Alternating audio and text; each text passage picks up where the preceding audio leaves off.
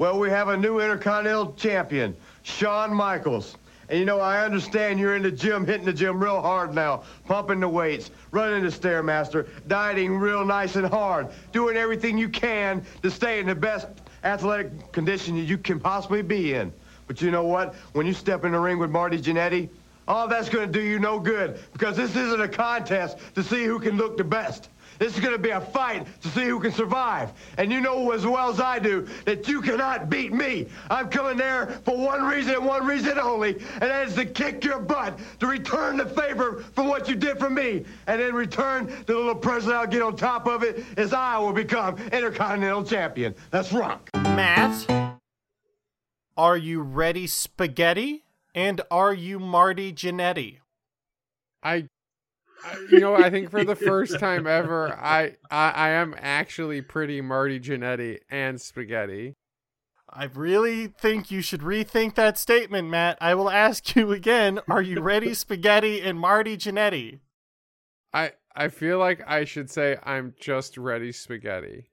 Spaghetti-o.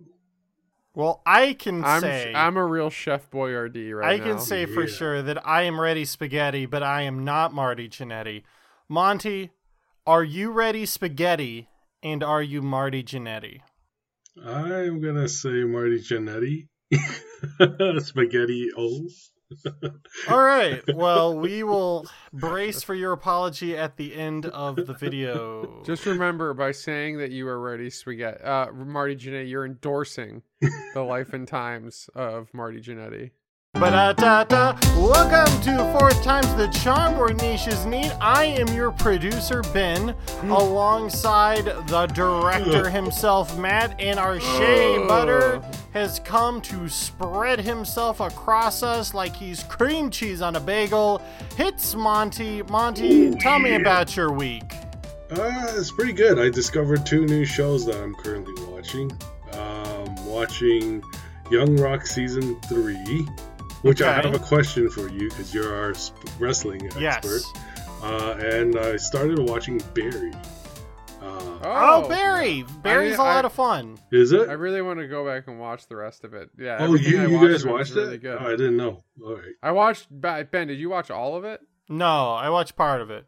Same. Okay. Yeah. I didn't... Yeah. Apparently, the latter half of the seasons are like jaw-droppingly incredible. Yeah. Like every single fucking HBO show. You do this. You fucking like Star Trek.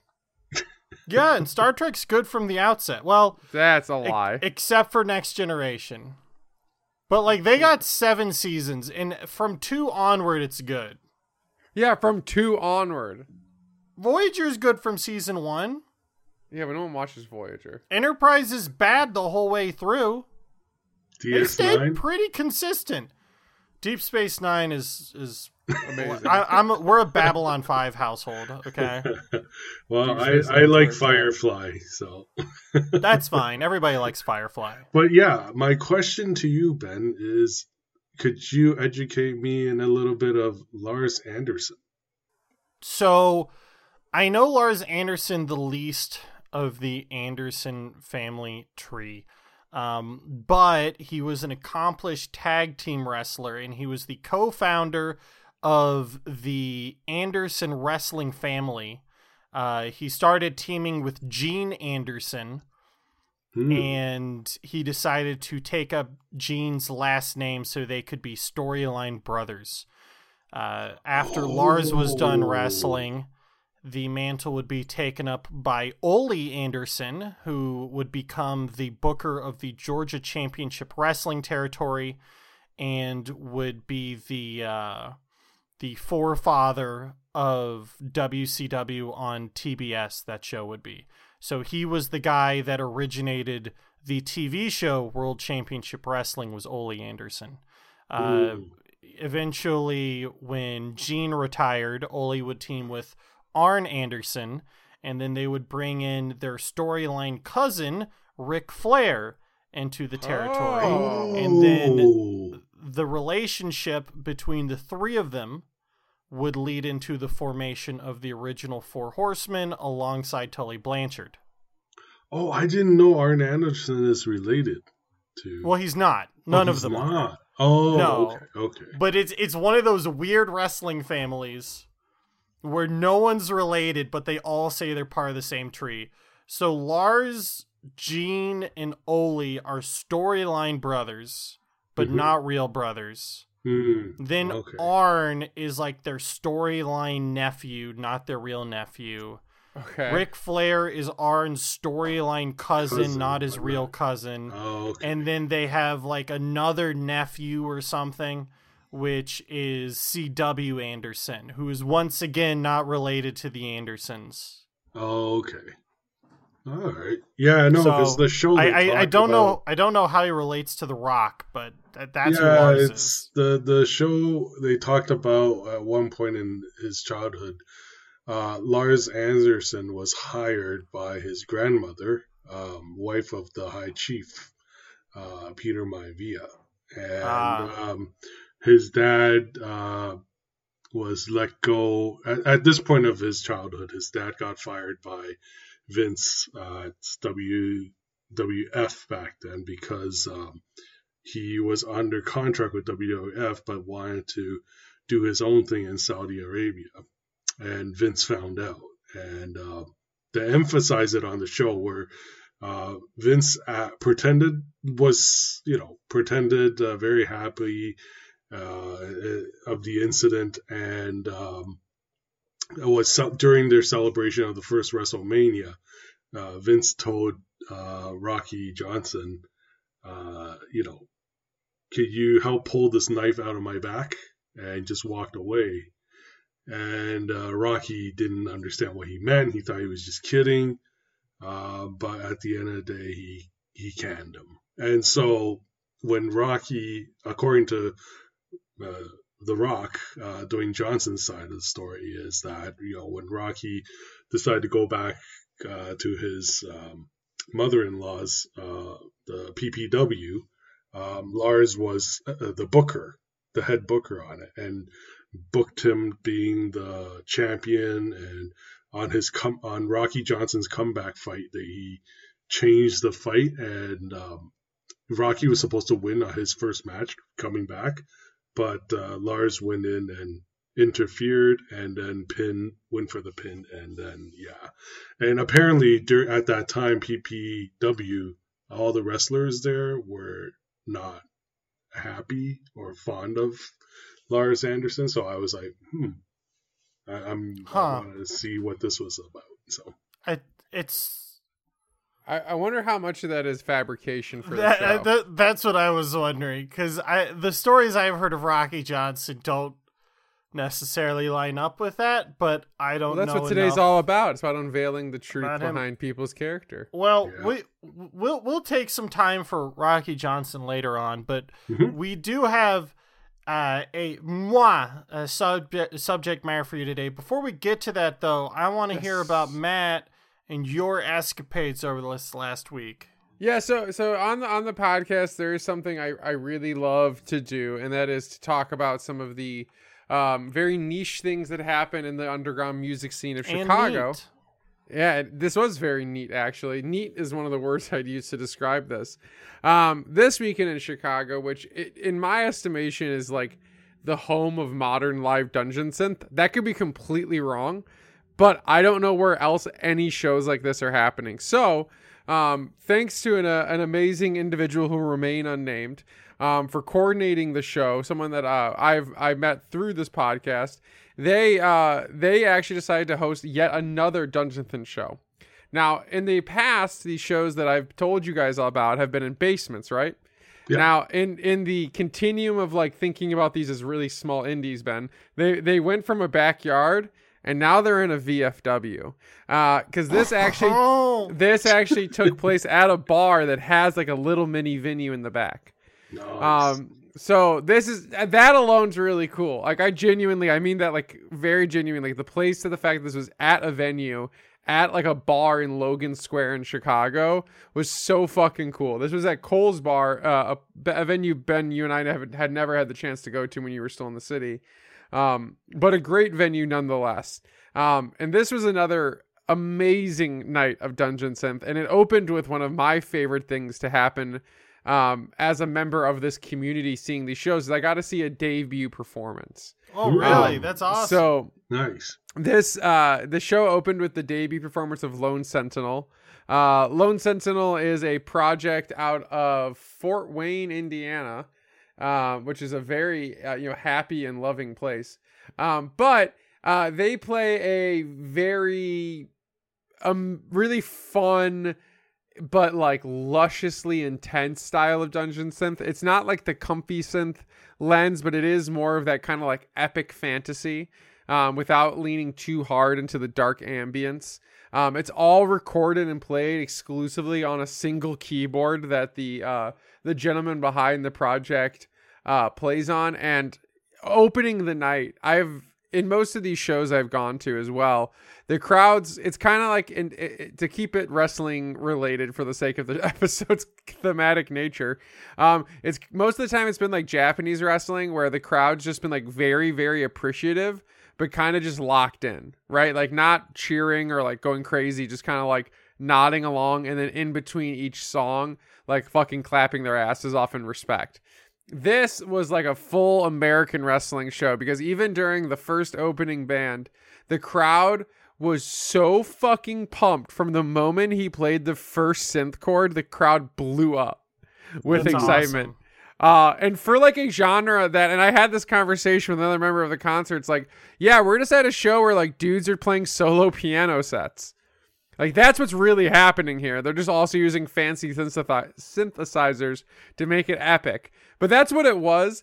And genuinely having a whole crowd be super hype about it was super cool. So we open with just like the bare bones. It's just a dude and his piano.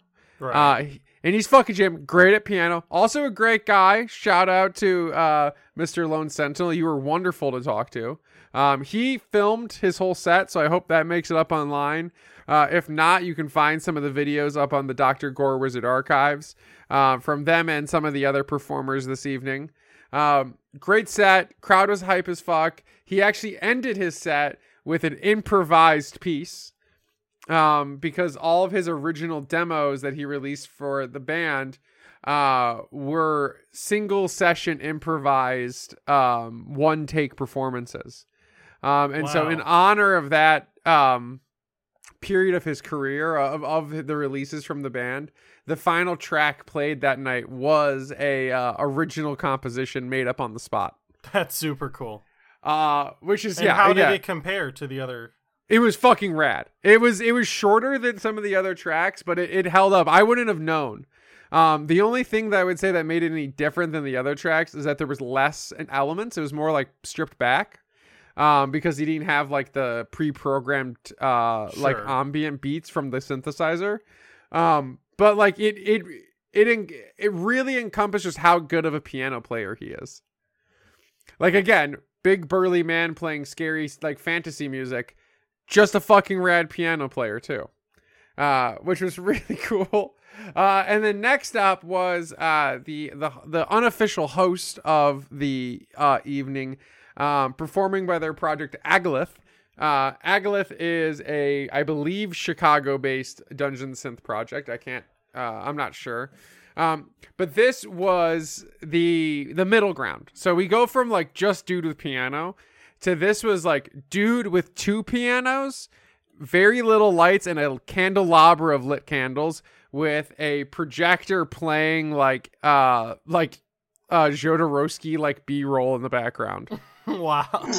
It was just like it was just like shadowed like fantasy shit. It was awesome.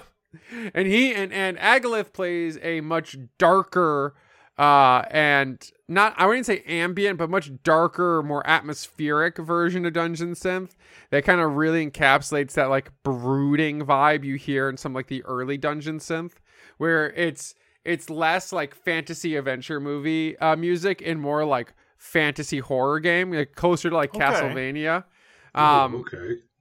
In a really cool way. And one of the best parts of his performance, which I do believe I posted on the Instagram, is Agalith dedicated a song to one of the friends of the Lone Sentinel performer, because they sampled one of his Dungeon Synth songs in like a hip hop beat. Oh. And so in the middle of this like super dark and atmospheric Dungeon Synth set, Mr. Agalith, I don't know what else to call you, goes like, "This one's for you, buddy," and then just busts it down with this like heavy, like hardcore hip hop beat, or this like it might be a break beat. You know, don't judge me if I'm getting this wrong, the description of this wrong. But in the middle, and the fucking crowd went ballistic. I mean, frankly, there were like 10 of us, but like we fucking went hard for that like 5-minute hardcore techno subset of the show, which was sampling one of his old music. And then Agalith ended with a cover of a song by a band that we've talked about on the podcast. And he actually broke out the vocals, which is what also made his performance really unique, utilizing like shrieking and hardcore vocals over his synths to like increase the atmosphere. He kept intentionally doing these screams, and he would let the mic break where it would like, you know, like peak out on the speakers, and it would just like turn into this literal like visceral whining noise. Wow. That was like mostly just static, but like you could still hear the warble of his scream behind it. It fucking hurt my ears, but it was really cool. And so all of that happens, right? Right. I'm vibing. And then okay, so let me set this up real quick, actually differently. So that all happens. And I'm like, this is the fucking vibe. The headlining band is a band called Red Horn Gate. Now, I don't know how big of Tolkien fans either of you are. Are either of you Tolkien fans? Yeah. Monty? Okay, well, so you guys know how in Lord of the Rings, when they're trying to pass the mountain pass and they get snowed in by Saruman, and then they have to go through the gates of Moria into Khazad-dûm? Yeah. Where Gandalf fights the Balrog, and they have to speak French. Yeah. And Frodo gets stabbed by the spear. Yeah, that section. So the band's name is named after the passageway they're walking through on the side of the mountain. So these guys are huge fucking nerds. It's the narrow and dangerous pass of the misty mountains that leads to the wilds of Aendor through the Rovinian beyond. That's an amazing name. So yes, okay, that's them. That's the quality of the name of their band. I have one of their vinyls. Shout out with their Electric Wizardry split from like 2019.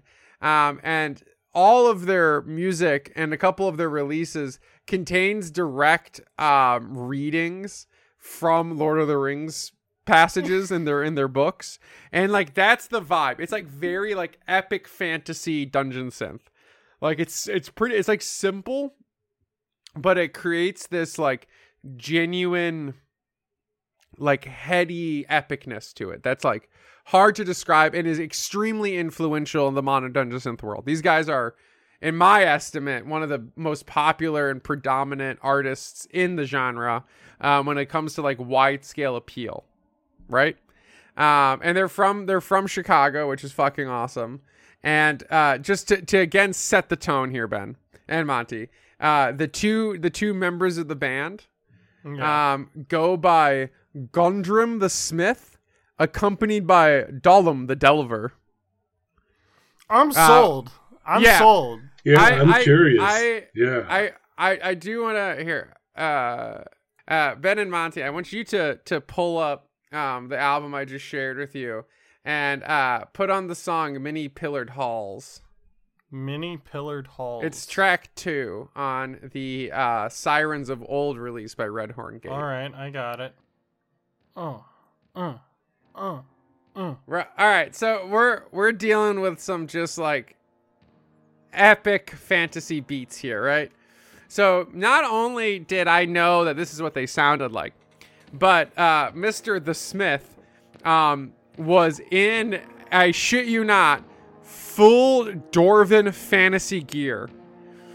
And he is a very like dominating figure in the room, and he is in like like garb that people at the Renaissance Fair I performed at would be envious of. Oh. And not only that, but before the set came out, before his set started, him and some other members set up their stage, which had big piles of gold, a hand-carved dwarven chest, a anvil, and like pickaxes that were just like strewn about the stage, and it was covered in candles.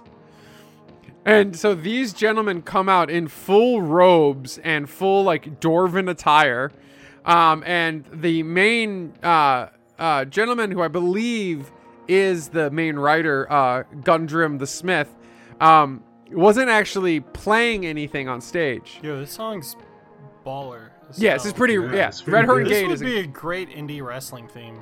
yes, it would, or a great podcast theme. They came out into stage, and he did for their whole set like a full, I don't know how long the set was, like I'll say an hour, a full hour long like interpretive performance as a dwarf mining on stage. So he was like so like you hear like the duh, like where the beat kind of like hits, like any of those moments where you're hearing the thing, he was actually moving a pickaxe on stage to the music. Oh. And man, like performing it, and like he like did like a whole narrative performance where he like mined and then gathered gold, and then he at a point in the show came into the crowd and handed everyone a little electric candles, which you'll see a really rad photo of on the Instagram, and walked the crowd through like a physical ritual together without saying a fucking word, mind you. This man's not speaking. He's in a full dwarven outfit with a mask on, and he has a big candle and got everyone in unison to trace intricate shapes into the air with their candles as like a crowd, and it was like 90% of the crowd doing it. I'm so jealous. So okay, Awesome. so that happens, and then Red Horn Gate, so that all happens. It's fucking rad. And then as the show's going on, you hear the members of the band actually reading out from memory, not reading out, reciting from memory passages from The Hobbit and Lord of the Rings, but while it's being like washed out by like the hugely loud synths, as it's like, and I don't know how he does it with the microphone reverb or something, but he sounded like he was actually reciting the lyrics from the top of a mountain. And it was like booming through the entire venue. And then at the end of it, they play one of their like super hype upbeat songs. And the lead singer, or not lead singer, the Galdrim pulls out a giant bundle of inflatable pickaxes and literally starts whipping them into the crowd until like he's throwing them all away, and then did a dance performance with two, I think they were wooden, but they looked metal, who knows, two, like an axe and a hammer, and was like doing a jig around stage while posing in epic fighting poses as the song progressed in this epicness while the whole crowd danced and screamed. Damn. I'm impressed with the showmanship here. Yeah, I didn't see it coming. I was used to sad dudes in basements. That sounds like a perfect live experience. Talk about guys who know like how to get a crowd going. Well, and the cool thing is like all of my friends who are in the local Dungeon scene, like when I told them I was going to see Red Horn Gate, they went, "Wait, have you seen them before?" And I was like, "Oh, not yet." And they're like, "Oh shit, get ready." And I was like, "What does that mean?" And like everyone who I've also talked to who didn't come to the show but know the ambience of Red Horn Gate are like, "Did they do the dancing? Like, was it the full thing?" And like every project I've seen, there's only been like some of the Harsh Noise projects, like Wayward Shrine or like Walls Painted Black have been like as intense, or like Saren. They're intense, but this was the first of like the luscious Dungeons side where they truly captured the fantasy. The only other one that's come even close was Goblin Mage, who, didn't go to nearly the extent that Red Horn Gate went to, but still captured this vibe by using like costume and aesthetic. And I have to say, it someone at the event I think referred to it as like a legendary night for live Dungeon Synth, and that is the best way to describe it. Like this felt like genuinely like an important moment when it came to like a live Dungeon Synth performance, because not only were there people there, not only was it like at like an actual venue, like an established public venue, it was with a crowd of people who were hyped as fuck for it. And like, you know, again, shout out to the guys in Lone Sentinel who performed his first show ever. Like he was like genuinely moved by the live reaction, and like that set the tone for an evening of just like genuine beauty. So shout out to Agalith for putting the show together. Shout out to Cole's Bar in Chicago. And yet again, shout out to, without question, the greatest act in live Dungeon Synth in the world right now, Red Horn Gate. You guys were fantastic to speak to as well. I got a tape of Hobbit Christmas music from these dudes, and their record label Rot Records. So big shout out to them for fucking selling me that. And I got a tape from them for free because they were just genuinely wonderful people. So these dudes sound awesome. Do you know if they tour outside of? I think they've done 3 shows ever. Like Ben, Damn. like I said, I'm pretty sure this scene only really exists in Chicago. And then there's keep the reporting up, because I will feel like you're really uncovering things here. And I also know that there is a repository of several of your live experiences and clips from your live shows that can be found on your YouTube. Yeah, which over is, at the Dr. Gore Wizard Archives, right? And you'll see some debut. There's a lot of debut performances from some small U.S. black metal bands. I'm going to continue to capture this kind of underground scene in Chicago. If you're listening to this, and you got small shows coming up, or if you're any of the members of any of the bands we spoke to tonight and you want to jump on the podcast and have a conversation about live music or your performance and what your projects are doing, you know, contact us over on Instagram, either at Dr. Gore Wizard, you can message me on the Dr. Gore Wizard Archives on YouTube, or at the 4th Times the Charm Official on Instagram. Please reach out. I want to continue to cover and bring attention to you guys making wonderful and incredible art. And it's my form of art is curating. I'm not great at writing music. I'm not great at singing or playing music, but what I feel like I am good at is finding things that are unique and then sharing them with people and talking about them. So if I can do that for you and your art, I'm more than happy to. And if you're listening to this, go check out these guys. Their music is incredible. And Ben, well, sounds like you're a fan, Matt. And yeah, if you guys are a fan of our podcast, send us on our Instagram a screenshot of you giving us a 5-star review within the last week. And if you do, I will Venmo you $5. Holy shit. He's serious, too. This is the first time you're doing cash, eh? But it's got to be within this last week. All right? I will literally just Venmo you $5. If you want free money, this is free money. Just do that on our Instagram. And you better follow us, too. Because, like, come on. Get on it, everybody. Get on free it. money. All right. Now, I'm glad, Matt, that you had such a positive experience. Yeah, I wanted to bring some levity to this episode. Because, Monty, we've started these podcasts, and I feel like every single week for the last few months, I ask you if you're ready spaghetti, and Yes. you answer with Marty Jannetty. And I don't think you really understand what that means. So instead of doing something fun, we're going to talk about Marty Jannetty for the rest of this episode of the podcast. Fuck. Hey, I just say it because I only remember him from, I haven't kept up to date with this guy, so I'm learning something Monty, from you too. So what do you know about pro wrestler Marty Jannetty, Monty? I just remember him as the Rockers. He did a lot of high-flying moves with Shawn Michaels. They were always very hyped during their promos, and they sounded very friendly, couple of young guys. And yeah, when I was a kid, I I enjoyed watching that because I always thought the aggressive yelling in the promos were kind of a lot. So that's how I know Shawn Michaels and Marty Jannetty. And I've been through it since they had their feud. As a kid, I was heartbroken, on the verge of on tears because they felt they broke up. And yeah. So, Monty, I'm glad that you have such wonderful memories with this man. Born Frederick Martin Jannetty, February 3rd, 1960, currently 63 years old, born out of Columbus, Georgia. Marty Jannetty would not begin his career in wrestling until the early 80s.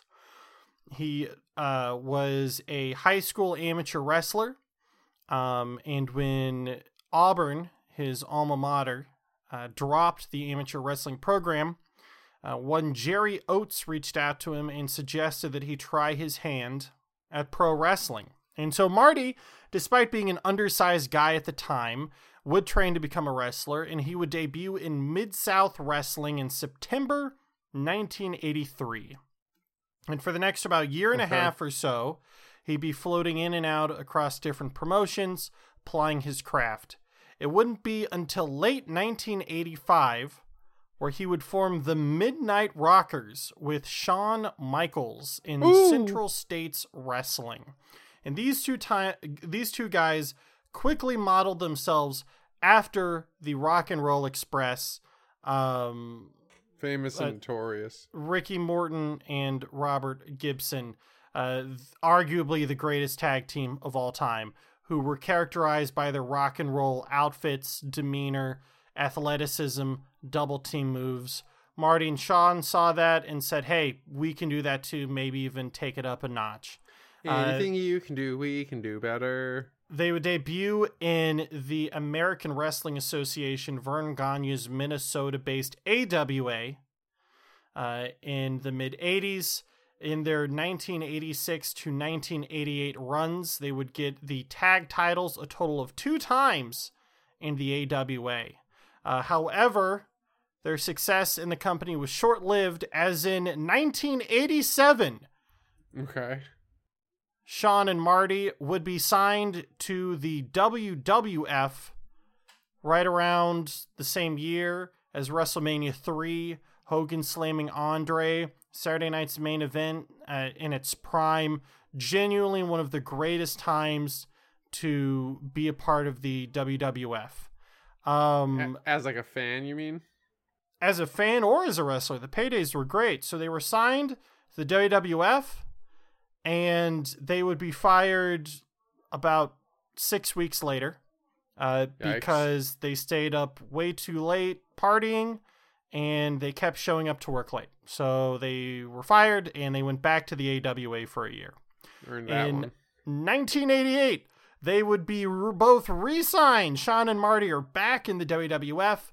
They dropped the Midnight from their names, and they just are the Rockers in the WWF, where they started out as, once again, undersized guys. They were more enhancement talent on the tag team scale, but they would gain some momentum. In October 30th, 1990, Shawn and Marty would win the tag team titles from Bret Hart and Jim Neidhart, the Hart Foundation, in a tag match that would never air and would eventually have the tag titles returned to the Hart Foundation, invalidating Shawn and Marty's win because the second rope broke in the first 3 minutes of the match, and the match fell apart. Yeah, as it happens. December 1990 would actually prove to be a pivotal year for Marty Jannetty. Does the name Chuck Austin mean anything to anyone?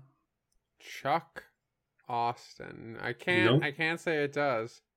All right. It sounds like a bad name for that Steve Austin might have used at some point in his career. So what I'm going to send you guys right here, it's at 2 minutes and 52 seconds, and I just want to hear your reaction. Let me know when you're ready, and we can watch this together. Chuck Austin was an enhancement talent. Video of the fight shows something went tragically wrong. Oh, yeah. After hitting the mat, Chuck Austin lay motionless. When I hit the mat, I knew my neck was broken and that I was paralyzed. Chuck says he told Jannetty he was hurt. And if you watch the film, he approaches me. He leans down to me and he tells me to roll over. And I told him I couldn't. I think my neck is broken. And he proceeds to roll me over. The action went on. Jannetty turns Chuck over so his partner can finish the match with a smashing body slam from the ropes. By then, the damage had been done. Chuck laid on the mat for 20 minutes before medical help arrived.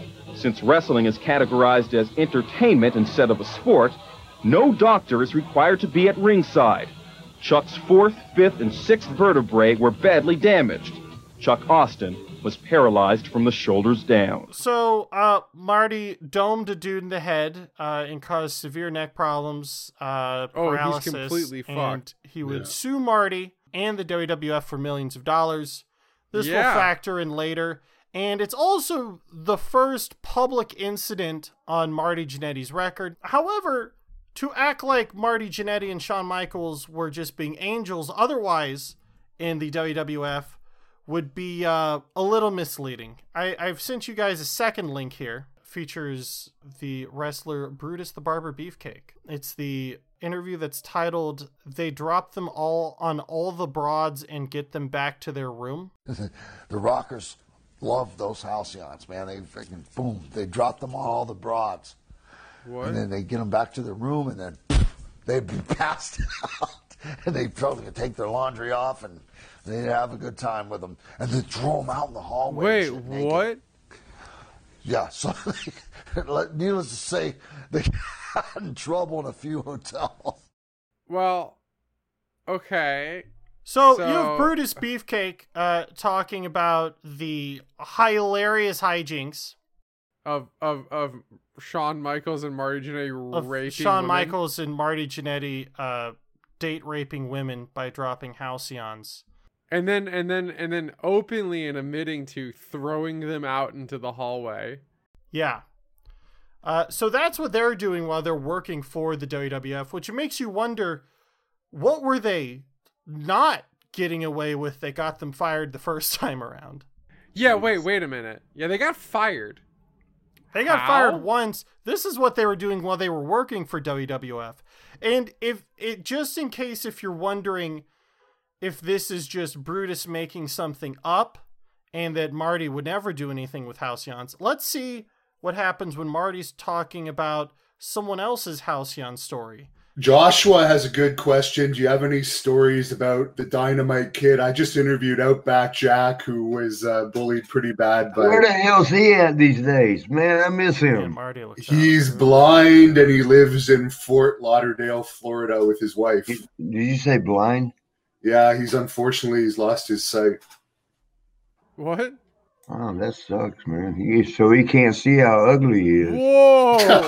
Wow, okay. All right. Setting the tone. Outback Jack had him straight. I didn't mean it like that. Hey, I love you, Outback. Outback, one time when I first went to WWE, he was across it.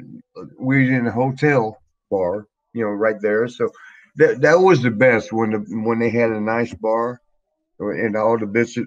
All the women would show up, and you hang out there, and you get drunk. All you do is take the elevator. What floor you on? 3, 4, okay. You can that tell was the he's best. like, if and I we say was the at one wrong of thing those. here, I'm more screwed than and my we look career out the already window is. because there was You're a gonna commotion find out, going Matt, on. that actually Marty does not and care what's what his he name? says. Outback. He was naked at the donut shop, like Dunkin' Donuts or whatever. I think it was Dunkin'. It might have been Krispy Kreme, but whatever the hell it was, he's over there naked ordering donuts.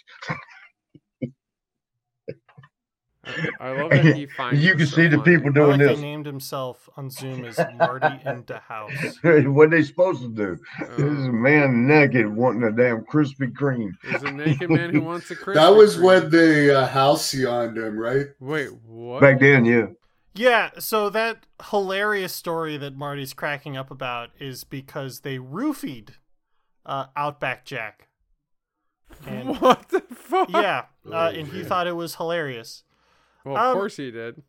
So now, before we started recording this podcast, we watched a match of Marty and Shawn from 1990, from the height of their popularity, kicking some Bolshevik butt.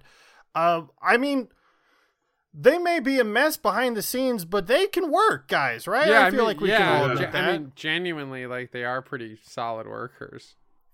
So, what happens from here is a rift is getting wider between Shawn and Marty. Okay. They travel together, but there starts to get to this point where they really don't like each other. And there's been a number of stories as to why the Rockers break up. Yeah. I was reading something about how Marty wanted them to go to WCW to make more money. Oh, how dare and Shawn he? didn't want to go, even though they both ended up staying. It's muddy, which means there's more to the story than I know. Yeah. But which makes sense. Which we might find out about in the upcoming Dark Side of the Ring. The one I read about was, they apparently wanted more money from WWF. But Shawn Michaels was not having it or something. So the timeline makes me wonder, especially since 1992 wasn't really a banner year for WCW either. But it was on January 12th, 1992, where after breaking up a fight in a hotel between Marty Jannetty, Shawn Michaels, and Roddy Piper, which was broken up by the Macho Man. We'll love to be there for that. Mm-hmm.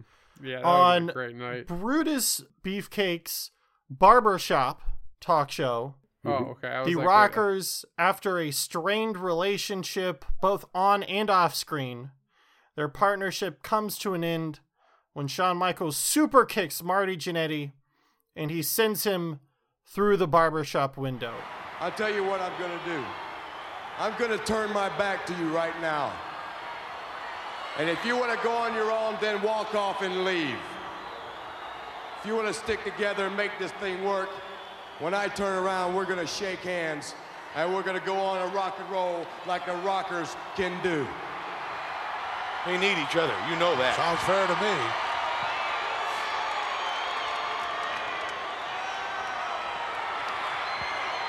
He's not going to walk away. They need each other.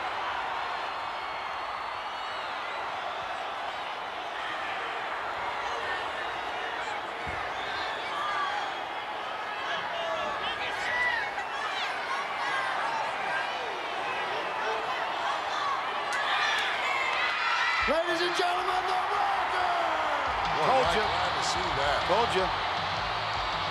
Tag team specialists. See, one without the other isn't any good. Oh, I knew he was going to do that. I just knew he was going to do that. He don't need Jannetty. I told you that off and on. Are you kidding? What a despicable act that was. No! Oh, my God. Right through the glass window of the barber shop. Jannetty tried to dive through the window to escape. Did you see that? Are you blind? What an act of cowardice. Monty, you were the only one of us alive at this time. Yeah. How did you feel when Party Marty was thrown through the barbershop window? That was, mind you, I only followed the storyline. I didn't know any of the backstory. Of course, there wasn't an internet back then. And, it's not like... Wait, what? I picked up How? a pro wrestling magazine to just read gossip and stuff like that. Yeah. It was like... It was the moment where, Brutus was trying to sell it that, you guys are good friends, blah, blah, blah. Why are you fighting? Why don't you just be, shake hands? And again, I'm just saying this based on what I recalled from when I watched it. So Marty extended out his hands and Shawn Michaels, pawing, is really selling it, and the crowd is just like going crazy trying to get them to like become together again. So Shawn Michaels shakes his hand, and then they the crowd cheers, and then they both raise their arms, and then they're both arms raised. They go separate ways to face the crowd, and then next thing you know, bam! The Sweet Chin Music came, and that shocked everyone, including me, a younger version. Yeah, how did it feel for you as a kid? That was I was so devastated. I was like, oh my god. Did you think they were going to get back together? Yeah, I thought, like, back then I didn't think it was a storyline. You have to be thought it was just I was real. Just like, oh, okay, they're gonna be making up, they're gonna be friends, and so you believed in the true heart and love of friendship. Yes, yeah. And you got destroyed by the power of communism. Yeah, like, I have to admit, there's a part of me that I still can't go back, and I haven't gone back to rewatch that clip because it did leave a mark in my head about it. But now, knowing that was just all part of the show, so it's different. Yeah, it's different. So, but I still remember, like, I think it was my first time, one of my very first time seeing blood. Oh, really? Oh, yeah. I guess that's true. Marty was like his mouth was busted open and everything. Oh, shit. Yeah. I was just like, holy shit. So, yeah. So, Monty, think back to then. Did you remember that after this horrific scene, Marty Jannetty just disappeared from WWF television for like 6 months? I don't remember that, but I did know that there was a huge feud, like the promos of them, like, wanting to kick each other's ass and stuff like that. But after that, he kind of just faded away from WWF. Like, it just kind of like disappeared and stuff. I wonder what happened. I don't know. Like, I didn't see him on the weekly shows anymore, and Shawn Michaels' character as the HBK started to boom. Like, he started to get really big. Well, and the barbershop incident airs January 12th, 1992, was taped in late 91. Mm-hmm. On January 25th, 1992, 13 days after the airing of the barbershop incident, Marty Jannetty is arrested in Tampa, Florida. Quote, his female companion, a 19-year-old named Angela Ialaki, was arrested for trying to use a fake ID. Jannetty assaulted the officer performing the arrest, which led to his arrest. They were found to be in possession of less than a gram of cocaine. Jannetty was charged with possession of cocaine, possession of drug paraphernalia, and resisting arrest with force. He was indefinitely suspended by the WWF, and his singles matches that were taped in January did not air. In March 1992, he was sentenced to 6 months of house arrest, and shortly thereafter, he was fired from the WWF, making it the second time that Party Marty has been fired by the WWF for his partying antics. Oh, the name. Shit. Truly living the rocker lifestyle to the extreme. But never fear, cocaine's a hell of a drug. Sure is. But October 12th, 1992, Party Marty returns in one of the all-time best return segments, appearing in the back of Shawn Michaels' mirror like a ghost coming back to haunt him, to attack him, and accidentally shattering the mirror in Shawn's manager's Sherry's face, prompting the next several month-long story arc between the two of them. Yes, I remember that, yeah. And Sherry is just like constantly complaining, look what you did to my face. That's right. Sherry, though, would turn face and join Marty's side in the 1993 Royal Rumble event. Shawn Michaels wrestles Marty Jannetty on this show, manages to retain the title, but it's what happens after the match that is important. Okay. Mm-hmm. After the match, Marty Jannetty says that he was asleep backstage. Okay. Shawn Michaels blamed his less than stellar match and Marty being so-called asleep in the locker room as Marty wrestling fucked up on drugs and being passed out in the locker room. Well, that seems accurate. Yeah. He goes to Vince and says, "Hey, Vince, Marty's passed out backstage in the dressing room.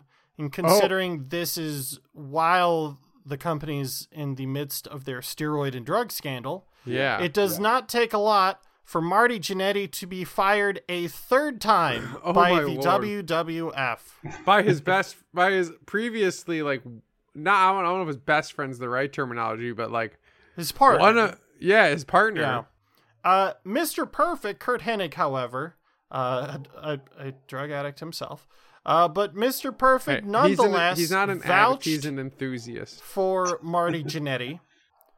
And so on the May 17th, 1993 edition of Monday Night Raw, as we saw, not only does Marty Jannetty return to the WWF again because of Kurt Hennig, but also in the match, it's because of Mr. Perfect that the same night he returns, he finally wins the Intercontinental title from Shawn Michaels. Hey. And for being a pretty fast match, it's pretty hella good. Yeah. Mm-hmm.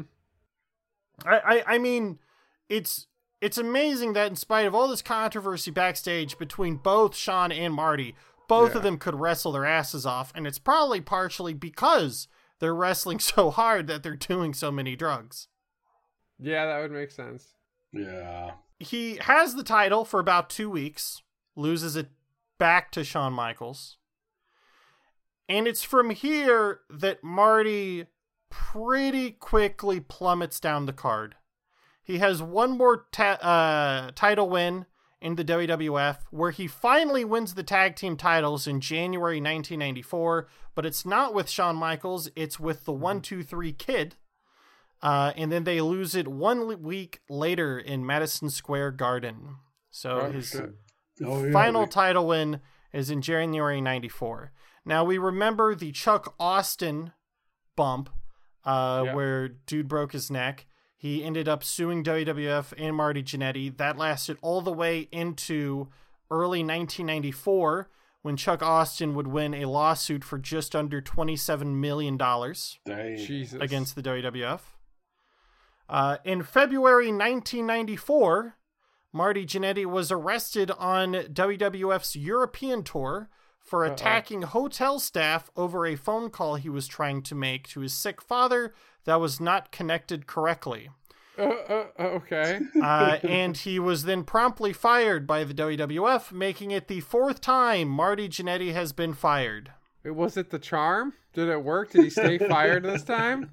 Well, he comes back. Oh, no! 1 year later, in September 1995. Didn't follow. No, the I rules. think before that, I remember seeing him on ECW.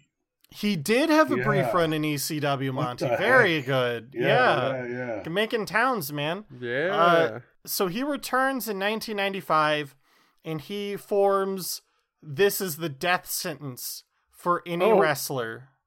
He forms the New Rockers. With a young Leif Cassidy, who would later be known as Al Snow. Oh, shit. Okay. Shit. Yep. Okay. It was also around this time that he would turn heel. Okay.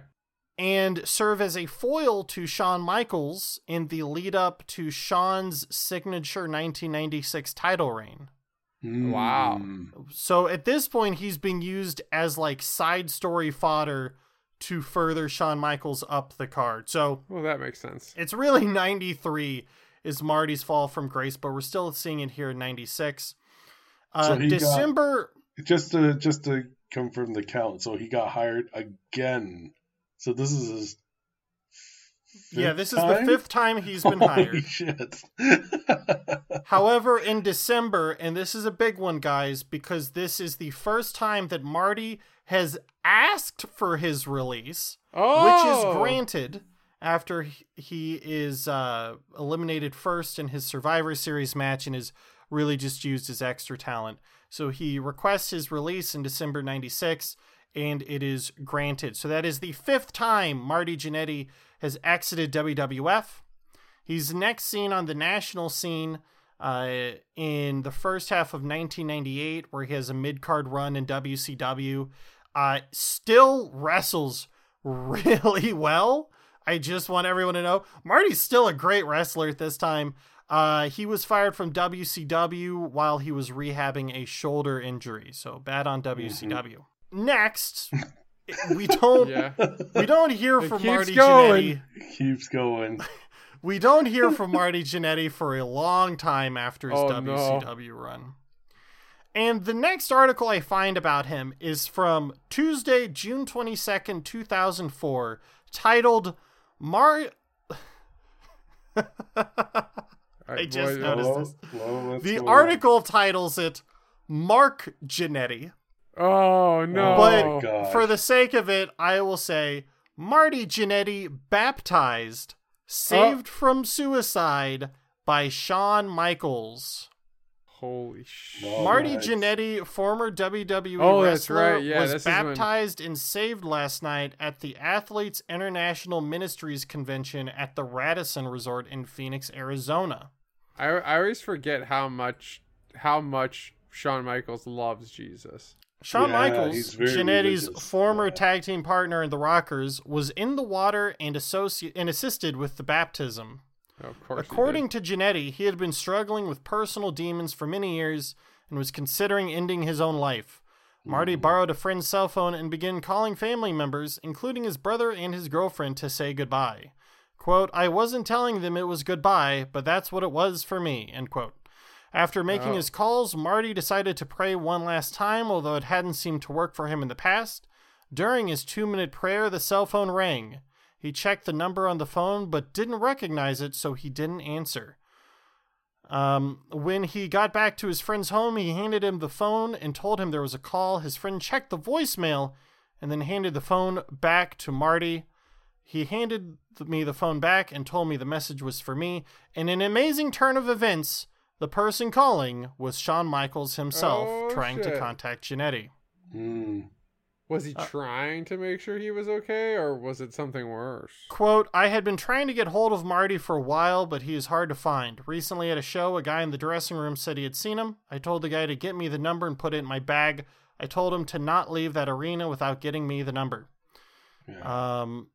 Shawn then called Jannetty to ask him if he would join him at the conference in Phoenix. That was the call Marty received while he was praying. Wow. So, Sting was also there. So, Sting just also happened to be there. So, Marty Jannetty, or Mark Jannetty. Mark. I like Mark. So, this will be the new Jesus up Marty Jannetty, is Mark Jannetty. Okay. So, Jannetty's back, baby. And this is followed up, now that he's been saved, he's welcomed back into the WWE fold. March of 2005, in the lead up to Shawn Michaels' historic WrestleMania match against Kurt Angle, Marty Jannetty comes back and he wrestles Kurt Angle on SmackDown. And guys, dude can still go. Yeah, like surprisingly still has. I mean, it's not the greatest match I've ever watched. No, but like, for a dude but for him, it was actually a pretty awesome job. Yeah, he held up.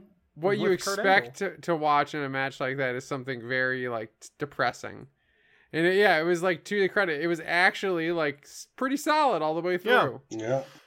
And so because of his amazing performance, in March of 2005, he was signed to a new WWE contract. Nice. So he signs in March of 2005.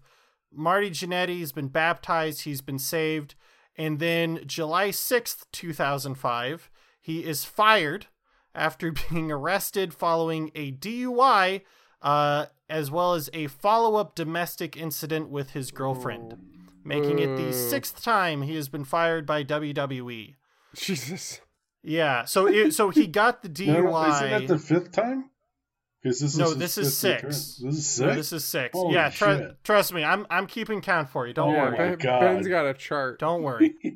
he got the DUI, and then there was a domestic dispute, but because he also had the DUI, they took him in, and because they took him in, WWE fired him.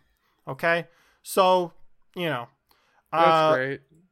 So that's the real WWE way. You got someone in your company who's really struggling and could probably use some support, just fire him. So we're going to try again, because really it was just a series of circumstances there. So February 20th, 2006, the next year, he returns to WWE, and they use him once again as the Shawn Michaels fodder for his rivalry against Vince McMahon. So it's Vince McMahon is making the lives of both Rockers a living hell. He shows up for 1 or 2 shots in February, and then inexplicably he disappears from the storyline. So after his return on February 20th, as of March 3rd, WWE issues the statement that they have severed all ties with Marty Jannetty, and they do not provide any further explanation. The rumor is that he failed a drug test on his first show back. Oh. Yikes. Let's fast forward, shall we? Yeah. To September of 2006. In September of 2006, there's a little bit of drama on the Wrestling Epicenter website. September 8th, 2006, Marty Jannetty spent 4 months in jail due to drug abuse, pedophilia. Oh. Oof. Many fans were perplexed when The Rocker, Marty Jannetty, was brought back to WWE programming earlier this year, only to make a select few appearances. The plan all along was for Jannetty to become an active part of the roster, even at his advanced age, to help elevate and teach the younger wrestlers the ropes. The WWE has done this recently by bringing back Tatanka, and to a lesser extent, putting Dave Fit Finlay back in the ring. So why didn't... Okay, that's wrong. Fit Finlay was the cornerstone of the women's division, so, like, screw this guy. Anyway, so why didn't this happen for Marty Jannetty? In the WWE, Marty failed a urine test the night of the Kiss My Ass Club segment, where he laughed while trying to act upset. Days later, the WWE issued a statement saying they have cut all professional ties with Marty. Days after that, Marty posted on his MySpace that he had to go take a drug test in Leon County, Florida. That was the last anyone heard from Marty until July. Yes, 4 months later. The violation, as Jannetty claims, was he was taking painkillers that he did not have the prescription for. Others speculate it was a more mind-altering drug or alcohol. In the past, Marty had been given a no-drinking rule by WWE as he was prone to showing up to shows intoxicated. In fact, it was his being intoxicated in the locker room that led to him being released from the WWE in 1993. That's the Shawn Michaels match one. Okay. Marty has come back to MySpace, and after about a month of sounding clean and sober, his irrational behavior has begun again, posting as his cat Mustafa and mocking female fans of his who have been big posters on his blog since he first got MySpace ages ago. What? Jannetty continues to post blogs saying he's going back to the WWE, but if the general theory of those who are looking at his posts through regular and not rose-colored glasses are true, the WWE will be hiring a 46-year-old man who is not grown up, has not matured, and is on a path of destruction due to his own demons, who are nobody else's fault but his own. On top of that, Jannetty has attacked his former website and its owners by saying they were only helping him for their own gain. In a statement issued by that website, they revealed that Marty Jannetty was requesting naked photographs of a 15-year-old black Canadian girl and asking her sexually explicit questions. While he was in jail, they had to go out of their way to convince the 15-year-old girl and her mother not to go to the police. In response to this, Jannetty insulted the owners personally, calling one a rat and the other a disappointment. Hard to understand why this guy faded away while Shawn Michaels is still a main eventer. And it's a shame that this happened in 2006 because unfortunately I can't read anything, of course, from that long defunct website. Or can I? The past week has been crazy. First, Marty Jannetty turns on me. I feel I had been a good friend to Marty, so I chalked it up to him having a rough time of it this year, regardless of if it was his own fault or not.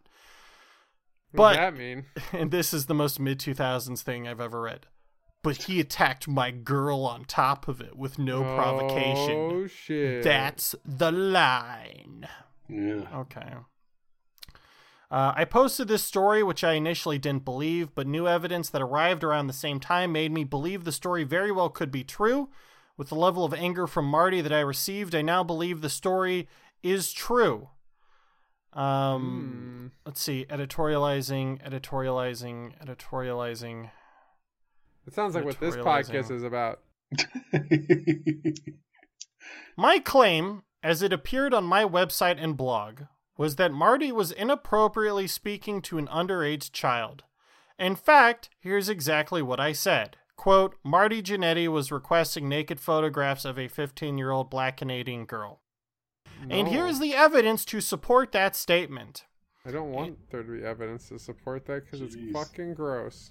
Yeah. If your body comes close to as nice as your face. Oh, no. ... I swear I'm coming to steal you away. ... Stop. You are so beautiful. Please ... Please send me some more pics of you. Any and all that you will. You are hot as hell. Just make it end. I'd never want to hear you say any of those words ever again. And there's a lot more on here that I will not. I am go physically uncomfortable now. Great. So this article was posted on September. Let's get a date here. September 14th, 2006. Oh. Guess what happens up on September 15th, 2006? I don't want to know. He did something bad. Monty, what do you think happens? Knowing what's happened to Marty Jannetty this whole time, what happens to him on September 15th, 2006? Come on, this should be an easy one. I think I got out of wrestling, so I don't know. What did he get? Of course, he signs a WWE contract. Again. Oh, seventh time. Eighth time. Holy shit. On September 15th, he signs a contract to work with younger talent alongside Rodney Mack and Brad Armstrong. I'm so upset. What day was he released? 9/11. He cannot be fired 4 days before he signs the contract. Though it's pretty close, Monty. I don't know, 1 month. He was released 10 days after he signs the contract, September 25th, because of a court order preventing him from traveling on the road, per Jim Ross, which makes it the 8th and final time Marty Jannetty has been fired by WWE or has been granted his release. So fired 7 times, requested his release once. That's double the fourth time the charm. That's incredible. So he continues to make a handful of one-off appearances for WWE between 2007 to 2009. But I would say the career-defining moment for him might not even be the barbershop window. Mm-hmm. It's this promo I just sent you. In the lead up to their bragging rights match, U.S. champion The Miz and his former partner, Intercontinental champion John Morrison, are throwing barbs at each other over who was the ultimate member of their tag team on their former show, The Dirt Sheet. Hi, I'm John Morrison. And at bragging rights, I'm going to prove why being the Intercontinental Champion is far superior to... But Miz, wait a minute, you got a championship. Is that thing real, buddy? Did you get that on WWEshop.com? Is that... Yes, Congratulations. it's real. And I'm your United States Champion, The Miz. And welcome to the return of the Dirt Sheet. WWE presents a new concept in a pay-per-view called Bragging Rights. It will determine which show is far more superior than the other. Is it Raw or is it SmackDown? And we will also determine which former member of one of the greatest tag teams in WWE history is superior. The Miz or John Morrison? Everybody knows that I was the star of that tag team. I agree. And throughout history, great pairs have broken up, one going on to fame and fortune, and the other fizzling out into obscurity. For example, Mork and Mindy. Okay. They were Robin Williams and what's her name? And then, of course, we got Bill and Ted. Ted, of course, went on to become Neo and crack the Matrix, and Bill, well, he went to the unemployment line, which is probably where you'll go, Miz. I think I know where this is going. That's a sad one. And the list goes on. Wayne and Garth, Yeah. Regis and Kathy Lee, Oh, no. and nobody could forget about the Rockers. Marty Jannetty, Shawn Michaels, the Rockers. Dude, why do you keep Yes. saying it? When they broke up, Shawn Michaels went on to become Shawn Michaels. While Marty Jannetty went on to be, well, Marty Jannetty. Whoa. And at bragging rights, I will prove that I am the Shawn Michaels and you, my friend, are the Marty Jannetty. Oh my gosh. Well, God, You just played shit. this into the that's just storyline. impossible Yeah. because Shitting Marty on his Jannetty soul. never had sweet merchandise like I got. So that's all we really need from this video Oh here. my god. This is pretty sad. Yeah, so it was here where, and it had been said by wrestling fans for a while, sure, but it was here that WWE turned being a Marty Jannetty into an insult. Marty Jannetty's legacy from here turns into a punchline. And to add insult to injury, they brought Marty Jannetty in for his final WWF match right after this to lose to The Miz. Jesus. Yeah. No. Nail in the coffin. Nail in the Nail coffin. in the coffin. That is the last time Marty Jannetty has been seen. Why did they let him come back if he's a pedophile? On WWE television. So your question then is probably, well, what's Marty been doing since then? No, I was just really wondering if he was in prison or getting federally investigated by the FBI. There's an article out there. We're not there yet, actually. Oh, okay, I'm jumping the gun. There's an article about the Pedophilia Act. Is that Marty Jannetty claims, I just looked this up, that his Facebook account was like hacked. No. We're getting to that, Monty. We're not there yet. Okay. We're getting close though, because it's around this time that Marty Jannetty starts getting really active online. He posts forum threads, which we're going long, so I won't go into them because they're long and rambling. I mean, it's like proto neocon ranting. No. Not even about bad things. It's like WWE needs to take care of their workers. Okay. But it's like just this rambling nonsense mess of words. Like I said, cocaine's a hell of a drug. Yeah, right? Jeez. Yeah, you're not wrong. Yeah. 2012, Marty Jannetty posts rambling tirade on Facebook talking about how many drug-related deaths there have been in the pro wrestling world. Okay, someone just posted this and basically leaving me to comment, and you know what? We gonna go from fizzucking playing tonight and having silly-ass fun to getting my ass pissed off and back to earlier posts where I'm telling any fizzucking one who wants to debunk my view in any damn way, step your ass in line and let's go and show what you got, ... Oh, what? No. He's gone full Bam Margera. I, for one, lost 70 friends, 32 of them being close and about 12 being like best friends, ... Ain't too many of anyone anywhere other than like my brother Gino. Well, this is just so sad now.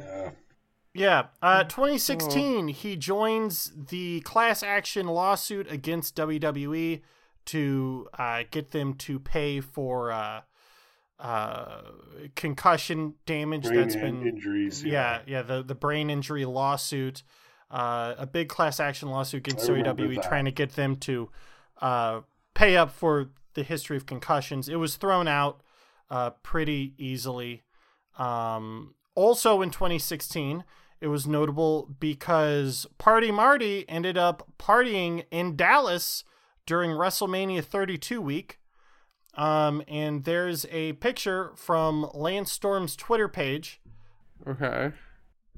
Of Marty Jannetty just hanging out in a fountain. Oh.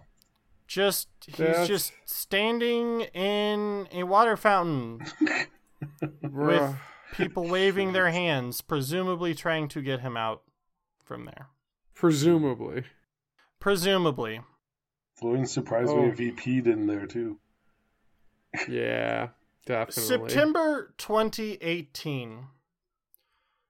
The weird daughter thing. So I wish that wasn't a statement that made a lot of sense in this podcast.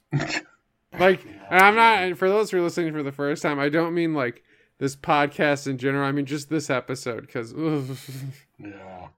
Marty's Facebook is what seems to get him in trouble the most. With social such posts media like, is a virus. Hey, I'm only posting this because I just got asked again if Sean, aka HBK, and I ever had sex, since some of you think he's gay. Truth is, I don't love Dick. I doubt he did, and that's why the gay community called him the pitcher, not the catcher. LOL. But so we roomed together 1 trillion plus 7 times. I saw him perform only with ladies. Oh my God. What a screaming endorsement. Now stop bothering me with those silly sex questions. I'm all about the ladies. Ask my neighbor girls. LOL. Oh. Or is he referred to them on national television? Bitches. Well, let's see how he referred to potentially his biological daughter. Oh, shit. This sounds like Trump. If you loves me as much as I loves you, you will give your opinion. Just did DNA testing 2 weeks ago. She's not my daughter. We both held out of sex because you don't do that. No. But now that we ain't? No. From a guy's side, no. She's fucking hot. But she's been daughter. I want to too, but can't get past that. What the fuck? No. I'm like, I want to check out of this episode. I want to leave now. Like, this is making me deeply uncomfortable. This is getting very dark. No. Okay, I rarely do this, but gonna ask your advice. She claims 20, which in Bama is legal.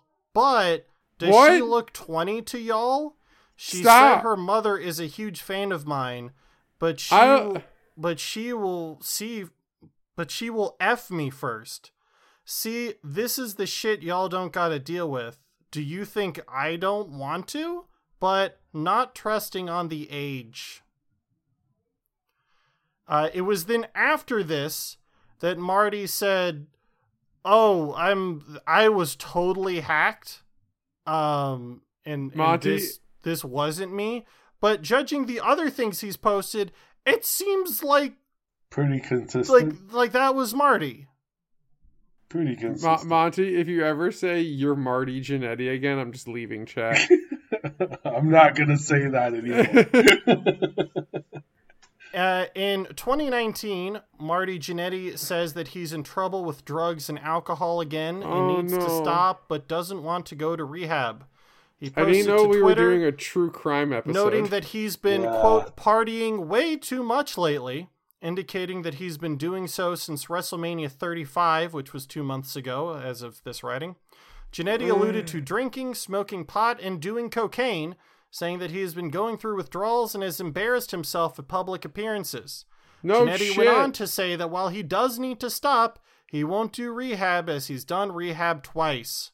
The first time was for drugs and alcohol, and he says he, quote, ended up roughing up one of the counselors for being a dick to a sweet young 19-year-old boy who was trying hard. The second was for sex addiction, and he ended up getting sexually involved with her. He added that he is having heart issues and, quote, will stop, but is trying to wean his way off so it's not dangerous for him. What the fuck, dude? What is happening? That was 2019. Let's talk about 2020. Wow, I'm like in pain. BleacherReport.com, police investigating ex-WWE star Marty Jannetty saying, quote, I made a man disappear. When he was 13. I remember Jannetty said he was working at a bowling alley when he was 13, and that he purchased marijuana from a colleague whom he believed to be gay. He then said that the man dragged him around to the back of the building, which led Jannetty to retaliate. Quote, that was the very first time I made a man disappear. They never found him. They should have looked in the Chattahoochee River. So the police looked into this and essentially said that Marty's full of shit. Well, that's just wonderful. I'm glad he's full of shit. He's a liar, but probably not a murderer. Yeah. Oh, great. What an endorsement. April 11th, 2021. No, there can't be more. Marty Jannetty is at it again, and it appears he hasn't slowed down his partying ways. The former rocker hit up Facebook for a little revelation about his drug use. Thanks, Marty.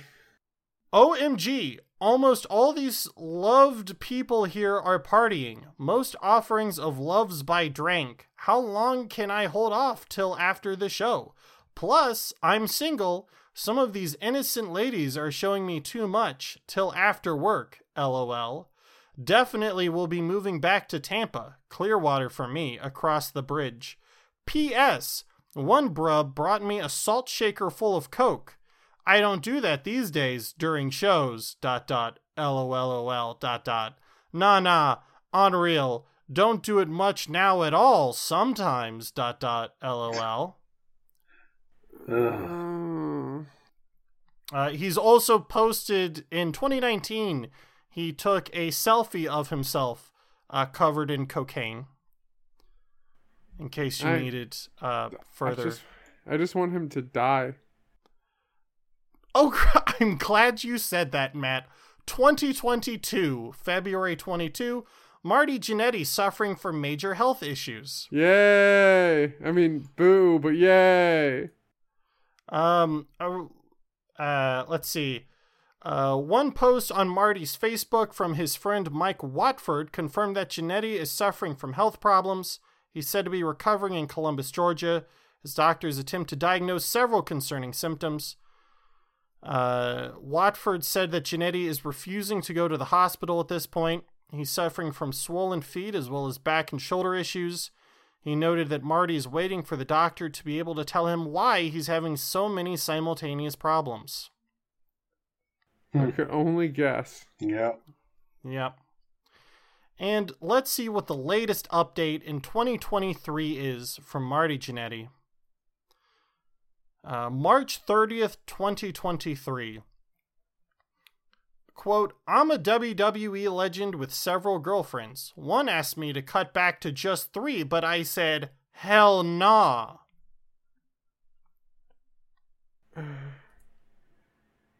And not for nothing, but last night I was given an ultimatum from one of my ladies I actually want to keep. Won't mention the name because then that chicken head fighting starts. But she said that she'd go against her standards if I cut my girls down to just 3, she'll stick around. I'm gonna vomit. I actually thought about it, which ones to cut loose, then realized, hell nah, I didn't ask her to cut back.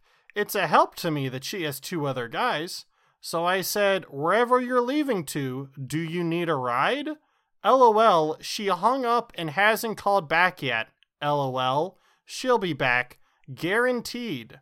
As Kurt Hennig, aka Mr. Perfect, used to say, no brags, just facts. LOL, loves and misses you, Kurt. R.I.P.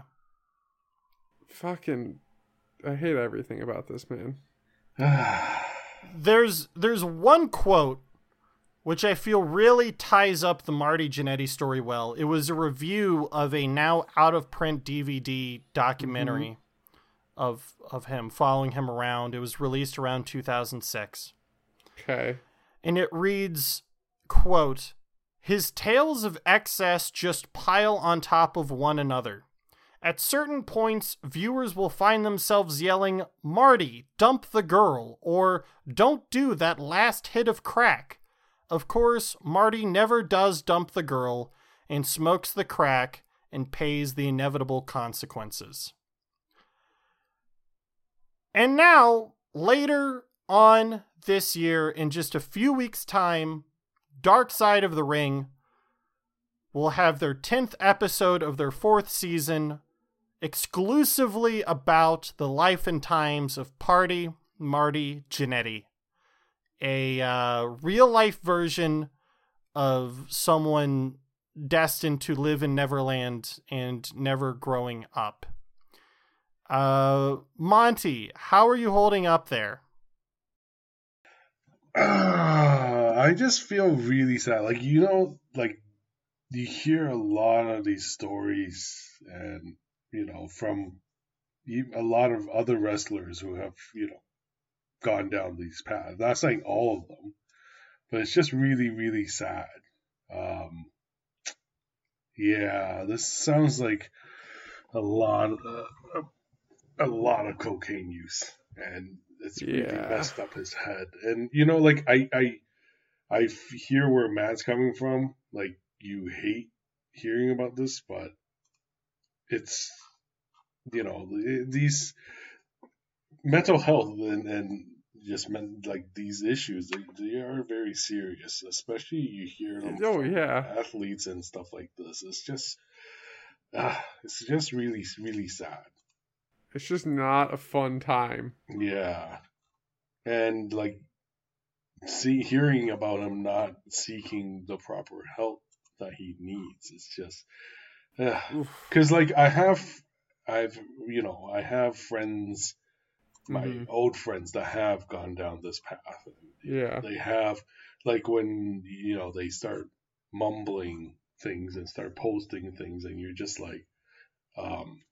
you feel really bad about them. Now, I don't know if it's all related to drugs, but yeah, some of them, there are still friends that I, not friends that I stay in contact, but friends that I knew in high school that, I still feel bad for, that every once in a while I'll see their posts, and it's become a cycle of, they are in the hospital because of the depression hit hard. Yep. And then when they come out of the hospital, they seem fine. They're they want to go up, but it's and Matt, you know this based on mental health. It's up and down, up and down. It's just constantly. You feel I sympathize with them. I feel really bad. I hope they get better. With all my heart. It's just, these kind of stories.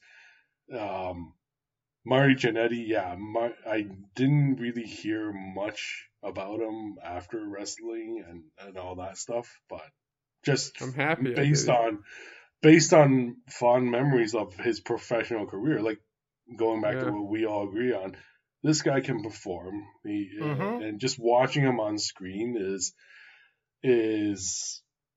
what it is. It's a show you watch, and it is a great performer. It's kind of how all the Hollywood stuff scandal, the Me Too movement had knocked out a few of these guys, but you can't.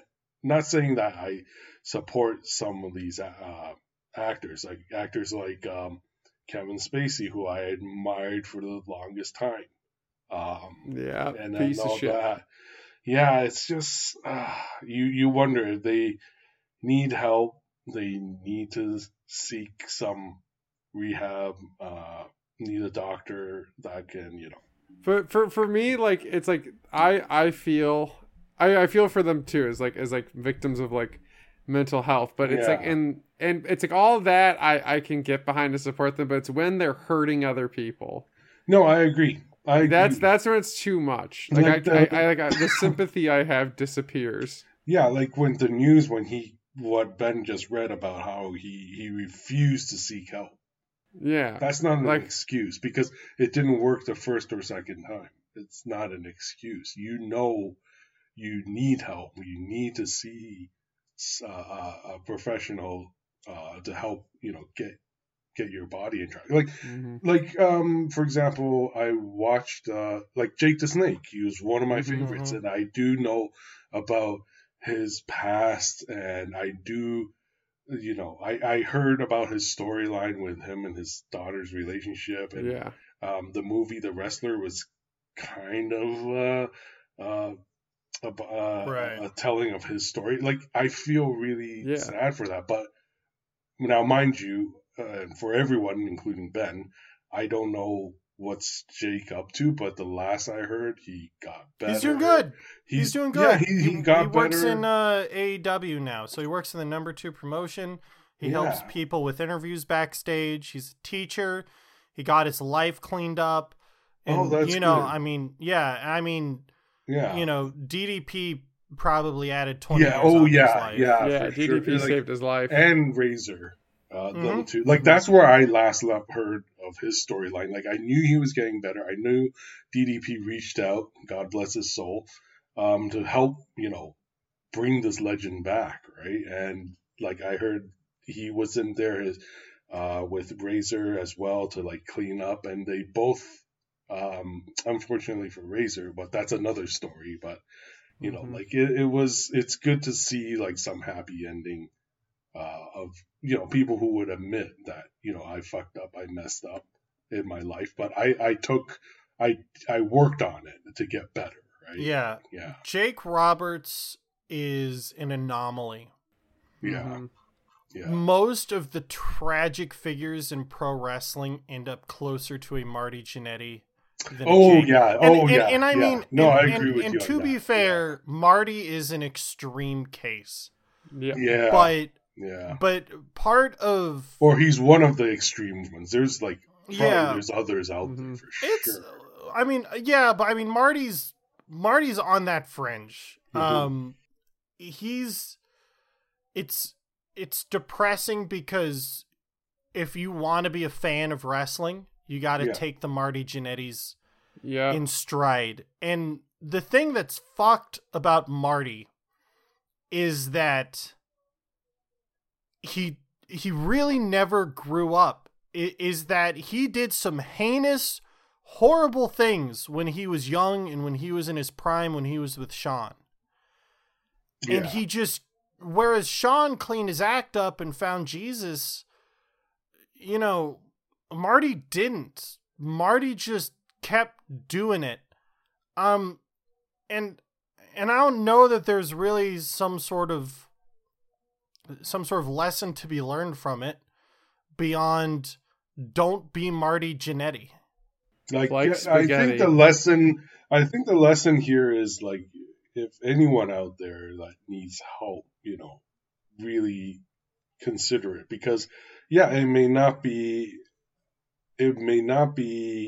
your fault to the point where you are, no matter what kind of life you've had or has put you on this path, but it is still your responsibility.